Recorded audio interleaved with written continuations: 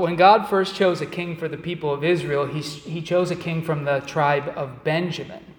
And the 1 Samuel chapter 9 does not try to obscure that. It emphasizes Saul's lineage. Verse 1 says there was a man of Benjamin whose name was Kish, son of Abiel, son of Zeror, son of Bechorat, son of Aphiah, a Benjamite, a man of wealth. And then verse 15, now the day before Saul came, the Lord had revealed to Samuel, tomorrow about this time I will send you a man from the land of Benjamin. Verse 21, Saul answered, I'm only a Benjaminite, from the least of the tribes of Israel. My family is the humblest of all the families of the tribe of Benjamin. He's trying to get our attention with all these comments. Why did 1 Samuel highlight Saul's tribal affiliation? Now, it's not unusual. We already know that Samuel he's at least living in the tribe of Ephraim. We knew that Eli and his sons were from the tribe of Levi, so maybe we would just pass that over. But I suspect 1 Samuel's emphasis on Saul's lineage was not just a matter of routine. God's selection of a member of the tribe of Benjamin is not mere happenstance. It's really at the heart of the story. Now, the book which precedes 1 Samuel in the Hebrew arrangement of the First Testament is the book of Judges. Now, in our Bibles, Ruth is sandwiched in between there because Ruth happens during the time of the Judges, but that reflects the later Greek translation of the Bible and their arrangement. But in the Hebrew, 1 Samuel immediately follows Judges, and the book of Judges concludes with a terrible story about the total devastation of the tribe of Benjamin. I'm not going to read the whole thing, but if you want to find out more than what I give you here, you can read Judges chapters 19 to 21. You'll get the whole story. It's a grisly tale, and I've cleaned it up for this morning, but it's important that we understand it because it is really the reason God chose a member of the tribe of Benjamin to be Israel's first king. The book of Judges records a disagreement between a Levite from the tribe of Ephraim and his concubine, which is a wife, but one that couldn't inherit. It's complicated. We won't get into that. She was from the tribe of Judah. They have a disagreement. She runs away and goes back to her family home. He visits her. He convinces her to come back with him, but he leaves late in the day when they finally leave, and so they have to find a place to spend the night. And he decides to stay in the town of Gibeah in Benjamin. We find out in 1 Samuel chapter 10, verse 26, that King Saul had a house in Gibeah. It's where his family was from. That choice of the Levite turned out to be a terrible decision. Upon their arrival, they're first taken in by a fellow Ephraimite who was living in Gibeah. But that night, the men of the city demanded that the man be put out into the street so that they could have their way with him. Instead, this is terrible, the Levite sent his concubine outside. They abused her all night, and by morning she was dead. In retribution, the Levite sent word of what had happened to the other 11 tribes of Israel, and you can imagine their response. They were furious. So they gathered an army from all the other tribes. They went down into the tribe of Benjamin, and they started telling the towns in Benjamin, we're going to Gibeah, and you need to let us have them. But the rest of the Benjaminites didn't take very kindly to that, and they all decided to defend Gibeah, and that led to war. We find the outcome here in, I think this is chapter 20 of Judges. Verse 35 says, the Lord defeated Benjamin before Israel, and the Israelites destroyed 25,100 men of Benjamin that day, all of them armed. Then the Benjaminites saw that they were defeated. The Israelites gave ground to Benjamin because they trusted to the troops in ambush that they had stationed against Gibeah. The troops in ambush rushed quickly upon Gibeah. Then they put the whole city to the sword. 18,000 Benjamites fell in addition to the others, all of them courageous fighters. Meanwhile, the Israelites turned back against the Benjaminites and put them to the sword, the city, the people, the animals, and all that remained. Also, the remaining towns they set on fire. It's terrible, terrible. But that's not the end of the story. After the dust had settled, the Israelites realized that there were not enough people left in the tribe of Benjamin to ensure the survival of the tribe. And they mourned over this, and they came up with a terrible plan. They never consulted God about this. Remember, this is Judges. People are just doing whatever they think is right. They came up with a plan to allow the men of Benjamin to kidnap the daughters of one town who didn't come and send any warriors for the war. And they allowed them to kidnap the women and make them their wives. which was their solution to preserving the tribe without overtly helping the Benjaminites. It's a grisly tale, but Saul was born out of it. I'd imagine that the people of Benjamin in the days of Saul were not well liked, would you think? These events occurred not long before the birth of Samuel. In fact, some say that they probably happened during the life of Samuel. So this is not ancient history for the Israelites. When Saul said that the following to Samuel, he was referring to this history. This is verse 21. We didn't read it together, but here it is. Saul answered, I am only a Benjaminite from the least of the tribes of Israel, and my family is the humblest of all the families of the tribe of Benjamin. Why then have you spoken to me in this way? Now that you know the story, you understand why Saul is amazed that Samuel is going to anoint him. What does the choice of a person from Benjamin as Israel's first king tell us about God? It tells us that God has a special concern for the outsider, for the dispossessed, for the forsaken. Now, of course, God was not okay with the sins of the town of Gibeah. It was God who gave the other tribes victory over them, even though he didn't authorize how they did it. He did authorize them to go. But after this judgment and the overzealousness of the Israelites in battle and the deplorable kidnapping solution to ensure the survival of Benjamin, God showed mercy to Benjamin by choosing Saul. In the days of Saul, the tribe of Benjamin had been judged and it had been humbled.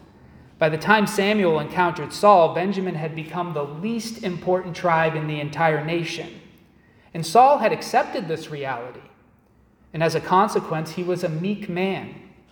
When he met Samuel, he wasn't looking for greatness or success. When Israel demanded a king, Benjamin didn't send any delegates. He knew that they were not going to be considered. He was just looking for donkeys. That's all he was doing. There's no indication in the text that anyone in Benjamin thought that they had any chance of being chosen for leadership in Israel.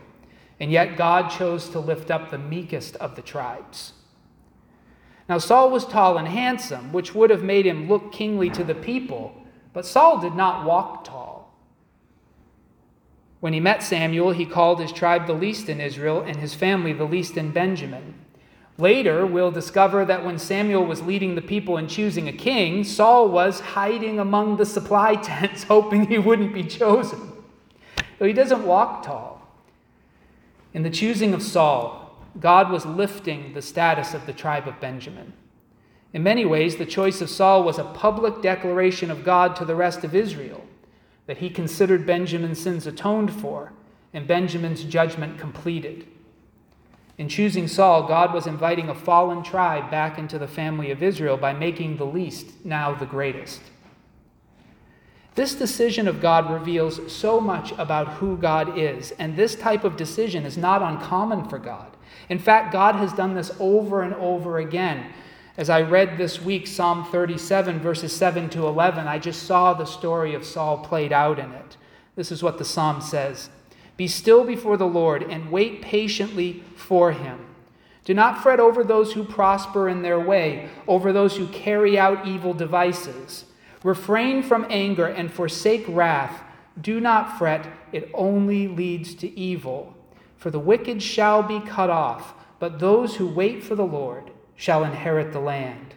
Yet a little while, and the wicked will be no more. Though you look diligently for their place, they will not be there. But the meek shall inherit the land and delight themselves in abundant prosperity. Jesus commented, he quoted from this verse when he said the following in his Sermon on the Mount, Blessed are the meek, for they will inherit the earth. And as the Apostle Peter learned from Jesus, he proclaimed the following in 1 Peter chapter 5, verses 5 through 6. And all of you must clothe yourselves with humility in your dealings with one another. For God opposes the proud, but gives grace to the humble. Humble yourselves, therefore, under the mighty hand of God, so that he may exalt you in due time. Saul was an example of a Benjamite who had humbled himself, who had accepted the judgment of God, and who had embraced the inferior status in Israel because of the sins of his forebears. and God exalted him and his tribe in due time. Several of Jesus' parables proclaim the consistency of this behavior on the part of God. Maybe one of the most familiar is the parable that we often call the parable of the prodigal son in Luke chapter 15. But to my reading, few parables are clearer about God's heart in this respect than Jesus' parable of the laborers in the vineyard. We find it in Matthew chapter 20, verses 1 through 16. Jesus said this, "For the kingdom of heaven is like a landowner who went out early in the morning to hire laborers for his vineyard. After agreeing with the laborers for the usual daily wage, he sent them into his vineyard. When he went out about 9 o'clock, he saw others standing idle in the marketplace, and he said to them, 'You also go into the vineyard, and I'll pay you whatever is right.' So they went. When he went out again about noon and about 3 o'clock, he did the same. And about 5 o'clock he went out and found others standing around, and he said to them, 'Why are you standing here idle all day?' They said to him, 'Because no one has hired us.' He said to them, 'You also go into the vineyard.' When evening came, the owner of the vineyard said to his manager, 'Call the laborers and give them their pay, beginning with the last and then going to the first.' When those hired about 5 o'clock came, each of them received the usual daily wage. Now when the first came, they thought they would receive more, but each of them also received the usual daily wage. And when they received it, they grumbled against the landowner, saying, 'These last worked only 1 hour, and you've made them equal to us who have borne the burden of the day and the scorching heat.' But he replied to one of them, 'Friend, I'm doing you no wrong. Did you not agree with me for the usual daily wage? Take what belongs to you and go. I choose to give to this last the same as I give to you. Am I not allowed to do what I choose with what belongs to me? Or are you envious because I'm generous? So the last will be first, and the first will be last.' In the choice of Saul as Israel's first king, in the choice of Jesus to offer additional opportunities to return to God to those on whom the rest of society had given up, in the command of Jesus for the offer of the gospel to be made to every nation on the earth, God is a God who seeks to restore what was broken, to remake what has been destroyed, and to bring hope where there really was only despair. As was true in Benjamin, God is a God of justice, and he will judge the sins of those who rebel against him. But God is also a God of restoration. For those who will turn from their sins, humble themselves, and seek no more than to be servants in God's house, God will lift them up in due time. You notice Saul did not defend his family's history, nor did he complain about the treatment he had received. When he encountered Samuel, Saul had so humbled himself that he expected nothing but humility all the rest of his days. There was no pride left in Benjamin for Saul.